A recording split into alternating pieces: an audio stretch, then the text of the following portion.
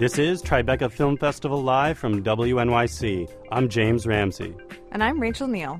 All festival long, WNYC is bringing you exclusive coverage of the panels and talks featuring some of the biggest names in film today. Each day we'll hear conversations from Tribeca with people like Spike Lee, Janeane Garofalo, Nate Silver, and a ton of others.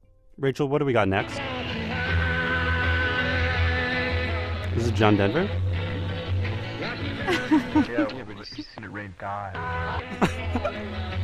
Making enough noise here to wake up a parking meter. What the heck is that? That is called the Montage of Heck. It's a 30-minute avant-garde sound collage that was put together by Kurt Cobain in 1988. Oh, yeah, that's I know. I think I read about that in a fanzine. Right. It's the name of a documentary that's screening at Tribeca this year. It's getting a ton of buzz. And on today's panel, we're going to hear from the film's director, Brett Morgen. And Courtney Love will also be on the panel. She is the film's executive producer. This is the first authorized documentary about Kurt Cobain since his death. And moderating this panel is Rolling Stone writer Neil Strauss. This is going to be a good one. It is, but first I want to hear Rocky Mountain High Demon Remix one more time.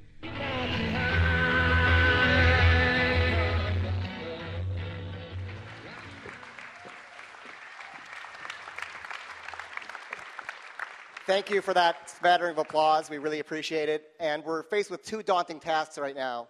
One is to just even speak after that powerful and really moving movie. It's hard to say anything. I know Brett was off drinking, having some cocktails.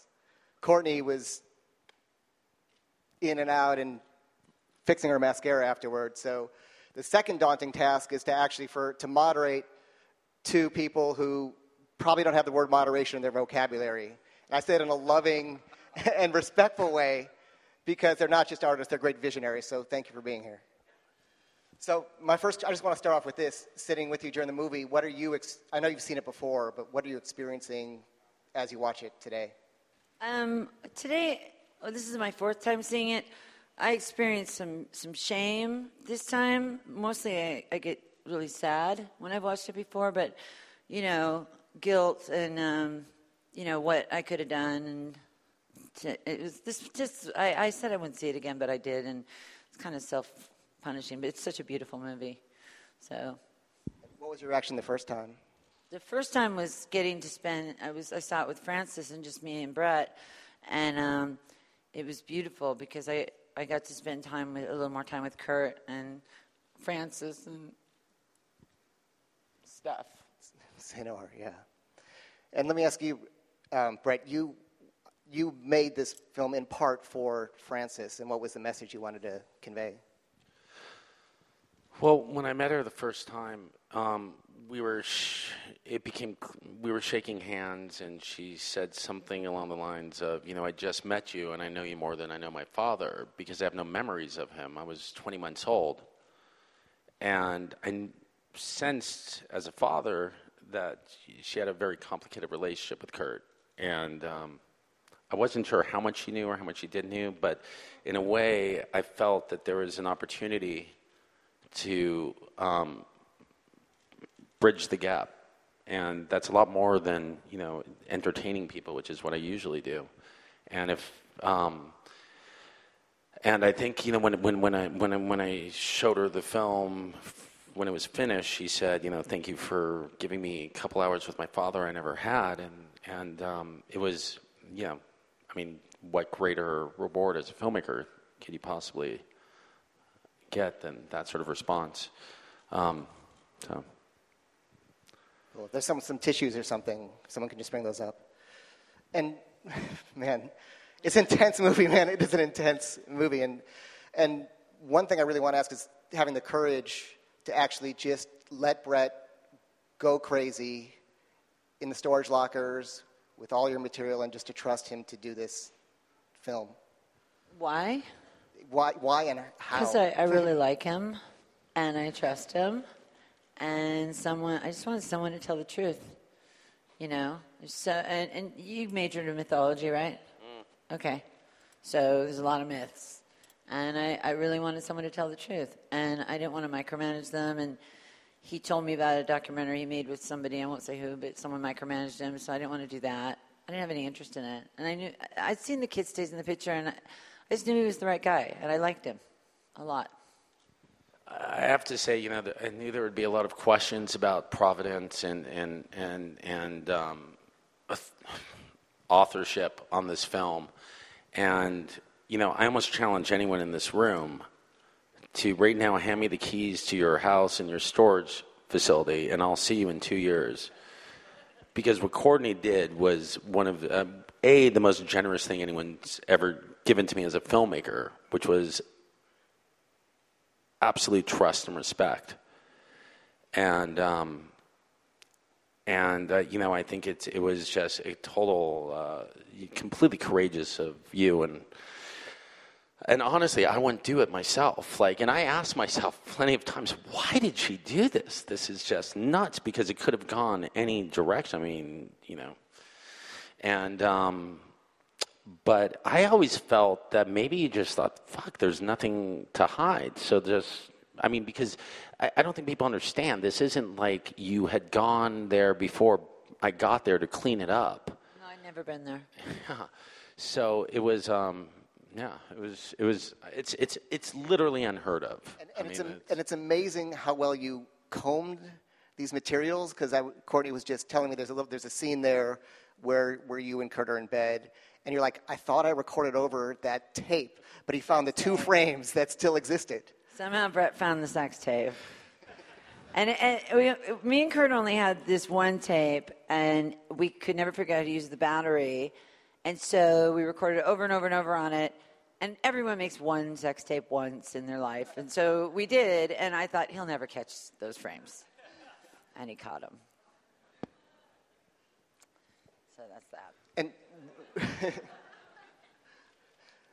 one thing I want to ask you about is just the audio of Kurt talking about his first suicide attempt and what that was and where you found it and how you came across it. Okay, well now we're here, and I could just be honest about this, okay, and tell this story. Okay. So you gave me, and I say this, I'm obviously need all these people here before I could say this. Okay. But so you gave me permission to go into this place I remember the language was something, I looked at it over and over again. It was to photograph and document what was in it for the purpose of the film, but it didn't say anything about audio.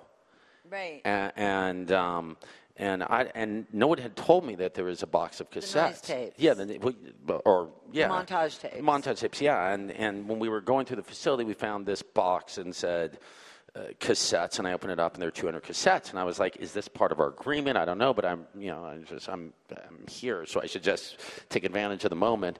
And so we got 2 Pro Tools systems over and some cassette decks. And by the way, it is so hard to find a cassette deck in Los Angeles these days. It's really insane. And we started transferring, and the rule was, because this is historic archival material, that once you put a tape in, you had to transfer the whole thing. You couldn't forward or stop or whatever. And so I put headsets on and went through the task of transferring the 200 plus hours. And some of it is not, obviously very little is in the film, but a lot of stuff of you and Kurt jamming. That was an amazing insight into your dynamic with him. And then we would stumble upon things like the Beatles and I Loved Her.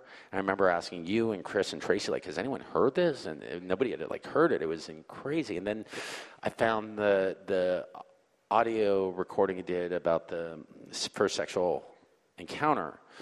And what was remarkable about that was Kurt had done some spoken word stuff, but he was really he was always laughing through it and sort of spitting it out and not really performing it. But that one stood out because he was the content, and he was actually performing it, which I found kind of chilling. And I remember looking at, as I heard it, the first time looking down at the tape thing to see, is this going to go all the way through his life? Where's, because I'm start to hear it.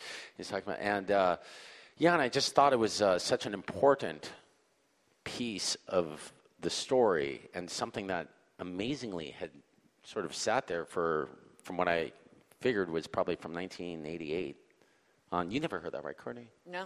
I mean, the retarded girl story, I don't know if it's the truth, but maybe. It's funny you say that, because there's a shot in there I know exactly what, by the train tracks, By the right? train tracks, yeah, because I always looked at it this way. I don't know if the story is true or not, but I felt the experience was true. Do you know what I mean? So how fascinating is it to this whole, in the New York Times online edition, at least the headline was this whole demythologizing idea, when even people mythologize themselves. Is it possible to even get to the truth? Well, my feeling, and I said this in the introduction, is that, if you because Kurt would, and you could talk to this probably better than anyone, self-mythologize his life quite a bit. Sure. I mean, to want to be a rock star, I do it. I mean, anybody I know that Neil's dealt with lots of rock stars, we do it. That's kind of our thing. Did you tell me at some point that you guys used to compete about who had the worst childhood? Yeah. Totally. Yeah. We would do the Dickens thing, and, I mean, it stopped, a little too intimate, but yeah, we would compete about who had the worst childhood. Yeah. Yes. So I think that, what I found was I listened to all the interviews Kurt had ever done, and then I was looking at all this material in the storage facility and the audio, and I felt such a disconnect between the voice, the cadence, and the texture of the voice as filtered through the media versus the unfiltered voice. And so it became clear at that point that to try to get to the core, to rely on the art to tell the story. And there's very few people you can make a film like this with because, Kurt was so prolific across so many different forms of media that in a way he created this oral and visceral autobiography of his experience of life. And to me, that felt much more honest than having him sort of talking to a journalist. Because as you know, Neil, No one's honest with journalists. No one's honest. Let's just face it. Well, that's They what I tell was trying to say. a small sliver of the truth. It goes And back to miss Bob a bit. Dylan and Yeah. him writing the train tracks, which he never did. It's sort of the tradition. This is Tribeca Film Festival Live from WNYC. Coming up after the break, we'll hear more from Brett Morgen and Courtney Love on the new film, Montage of Heck. So, and I'm also so curious, and by the way, to go back to what you said earlier, you wanted somebody to tell the truth. How close do you feel this is, and just be honest, since Brett was honest earlier, how close do you feel this is to as close as a documentary can get to the truth or as close as the story can get to the truth? I think Brett spent a lot of time with Kurt's spirit, and I think his spirit definitely comes out, which is why I keep coming back for more punishment and didn't go eat, while this is playing. I get to see this beautiful man I was married to 21 years ago, and spend a little time with him. It's really sad, and it brings up different emotions, and it's heavy. But I think it's as close to the truth as anyone's ever going to get. And if you maybe had the material, the footage, or you maybe had more of a say in it, is there something you would have done differently or changed? No. Really? No, this is Brett's movie, and I want it to be, about Kurt, and yeah.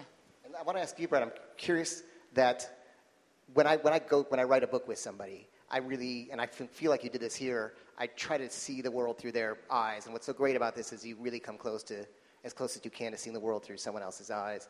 How blurred did that line get? How much, wading through all that and trying to empathize to that degree? This felt personal.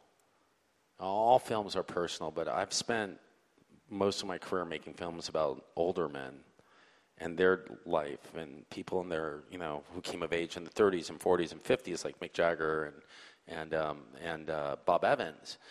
And I found myself amazed at how much I was relating to with Kurt. And it felt in many ways like the first sort of documentary I hate to say this word, but the first sort of Gen X documentary, because most people are still writing out their script. But, it just felt like it felt like a film about Kurt, but a film about our whole generation. And there's this thing that I remember feeling like where Kurt's parents were 5 years older, they would have probably never got divorced, and if they were 5 years younger, they would have never got married. So it's this very specific, and you and I are probably this close in age. I still have some, but I don't know. and it just felt, I knew all of those cultural influences and those feelings and the it just felt very personal. Even though, and it's weird, man. It's weird for me to talk about Kurt. I have to do these interviews where I didn't know Kurt. It's odd. We're in the hallway and people are coming up to you and asking you like questions as if you're his representative. It's very bizarre. It's the worst position to be in, but in a way, it's a great.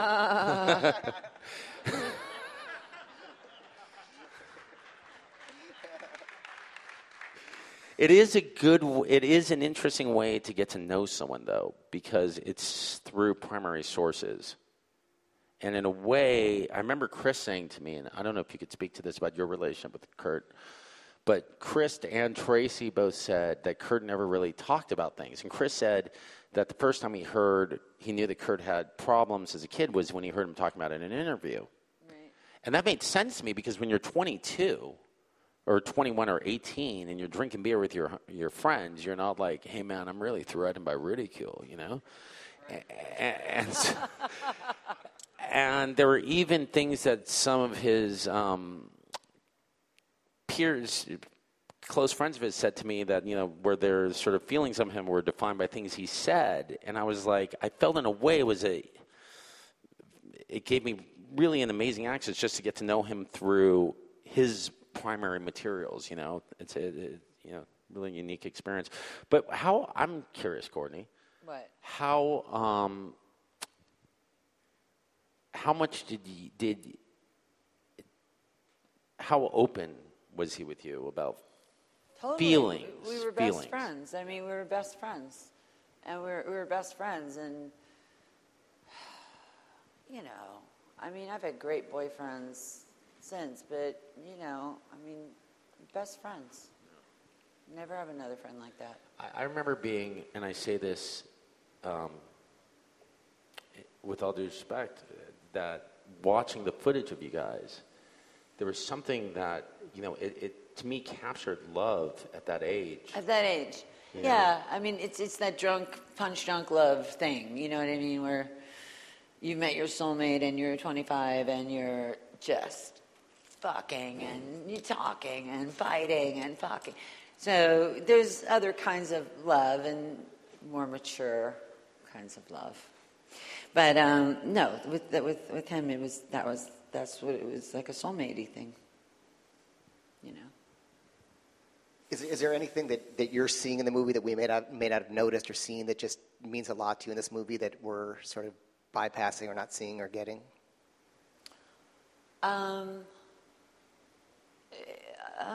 Nothing I want to talk about. Especially that thing. Yeah. Afterward. Yeah. No, I think it speaks for itself. I think Brett did a fantastic job. And my biggest thing I'm curious about for you of everything is it really is a miracle to take all these different parties that are just involved, of family and band members. I already see you bracing yourself for another drink.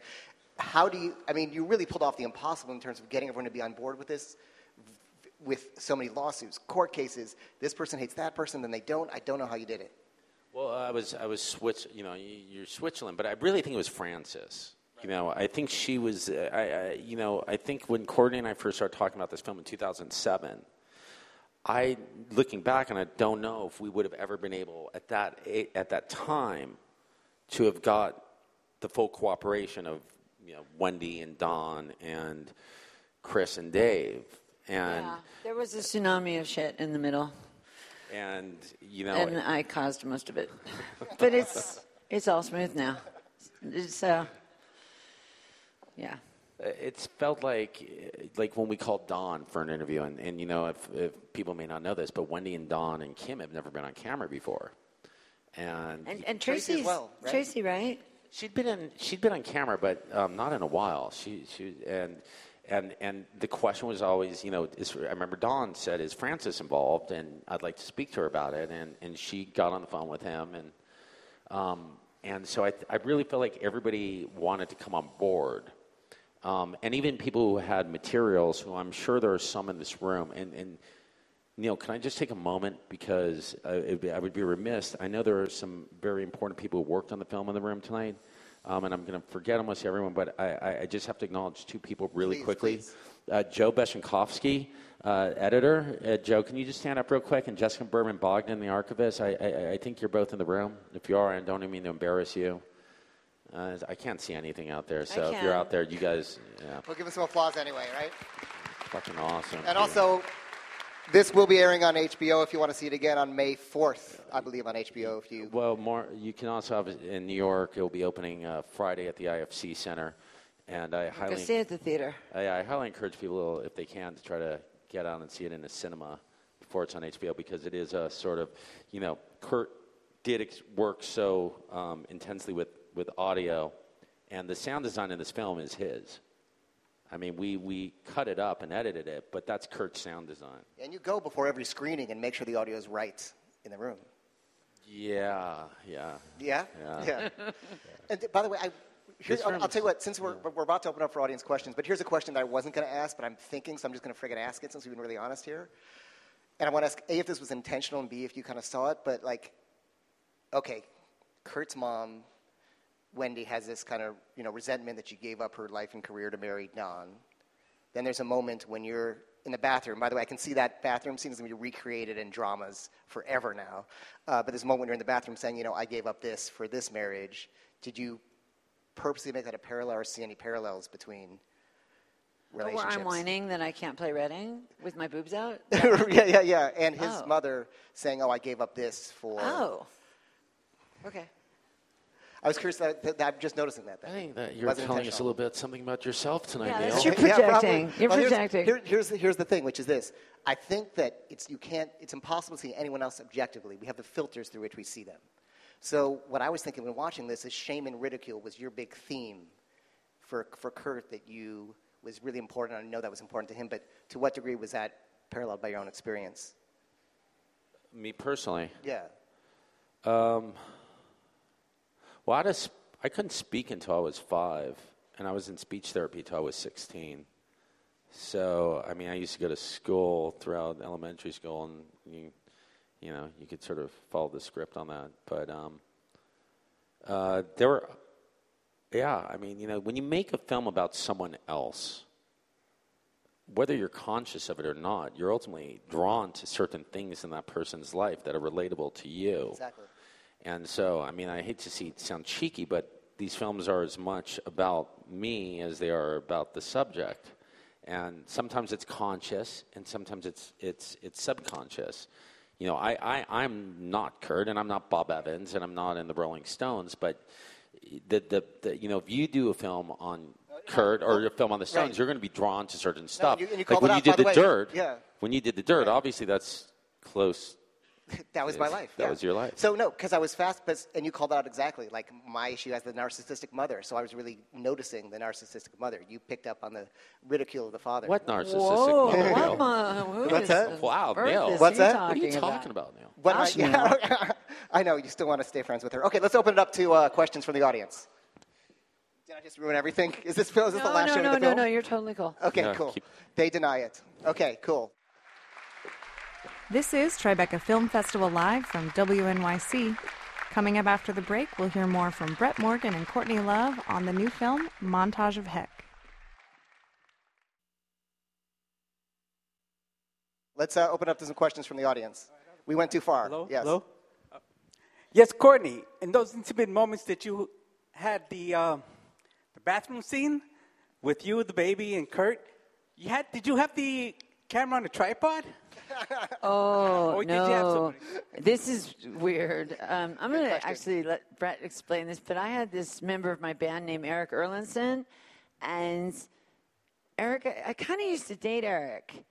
And then Eric would come over to our house, and he would shoot really intimate stuff of me and Kurt. So when you really realize, and I love Eric, he's a great friend, but when you realize it's Eric shooting that, it's kind of creepy. Yeah, it's okay. Creepy. So thank you. Thank you. Well, that creeped me I love out that you asked that question. Yeah. because he came over and he said, I have this tape, but I don't know what's on it. And can you get a high 8 deck? Another thing that's difficult to get these days. And we got a high 8 deck, and he came over and we were screening it, and there was forgive me, Eric, if he ever hears this, but there was part of me that had to like downplay how excited I was to see the tape because I didn't want to get jacked. So I was like, yeah, it's good. And then at one point I stopped when it was like you guys in the bathroom. I go, I'm sorry, what's your relationship to them? I'm a little confused. And he goes, well, I used to go out with Courtney. And I was like, oh, that's fucking weird, man. I was like, you know what was weird too, which always bugged me out a little bit, is that I would think like this, like if if you two are together and I'm Eric, right? And I'm the ex-boyfriend, like either my thought would be you would either be very possessor, you know, like this is my girl, or like totally not wanting to touch her because you didn't want to make him uncomfortable. But Kurt kind of was neither. It was like as if Eric, I mean, it was really interesting. That's just the way Eric is, yeah. You know. Sort of. Yeah. Wow. He's Eric. Yeah. Anyway, let's move on. All right, next question. This is awesome, by the way. This is so fucking awkward and intimate. It's okay. awkward. I like you're biting your nails through half of it. So I thought you were going to ask her specific stuff. I mean, it was like 25 No, years let's get another ago. question. It was Let's get another question. Yeah. All right, yeah. Blue shirt dude with the mustache. You're right. Blue shirt, dude. Great film, everybody.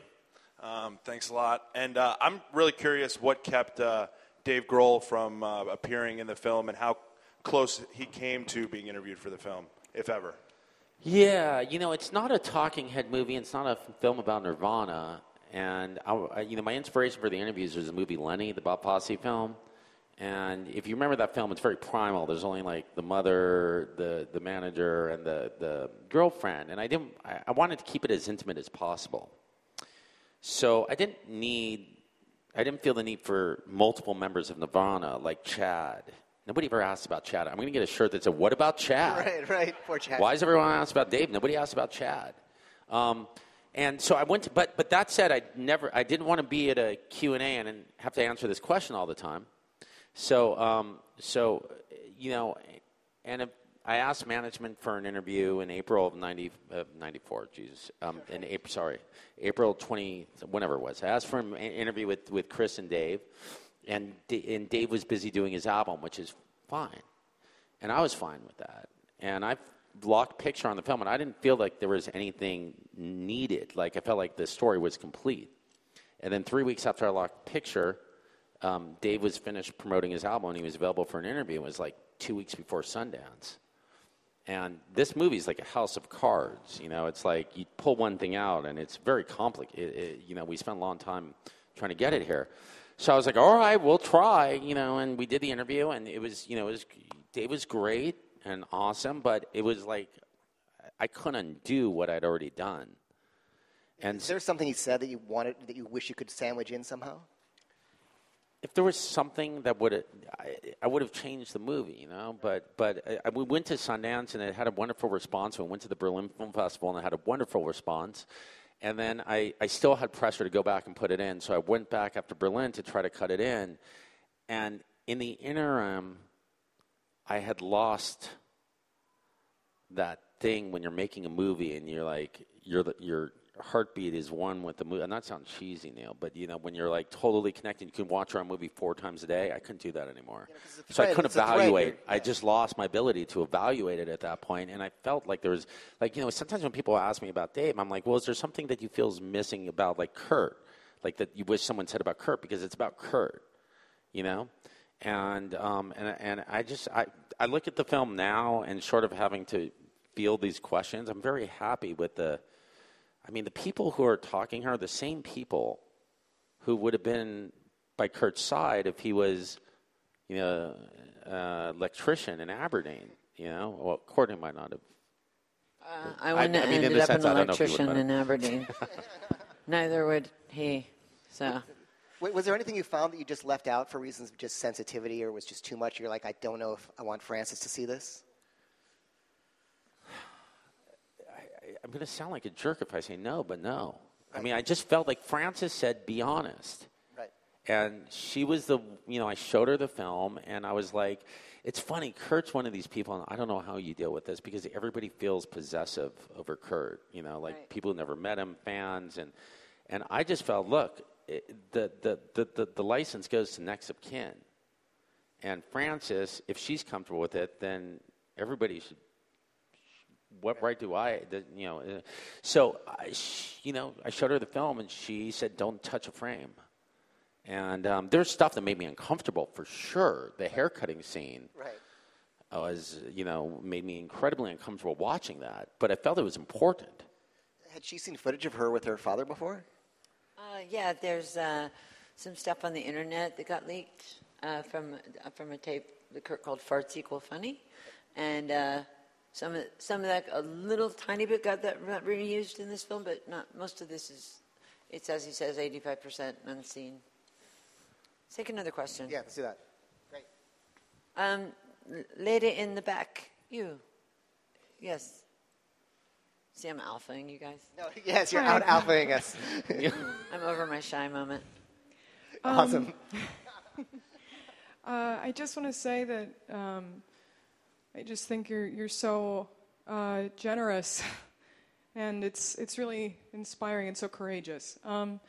And I loved the film, and I loved the animation and those animated scenes of Kurt alone. And I was wondering if you could both talk about that, the process with that, and feelings about it.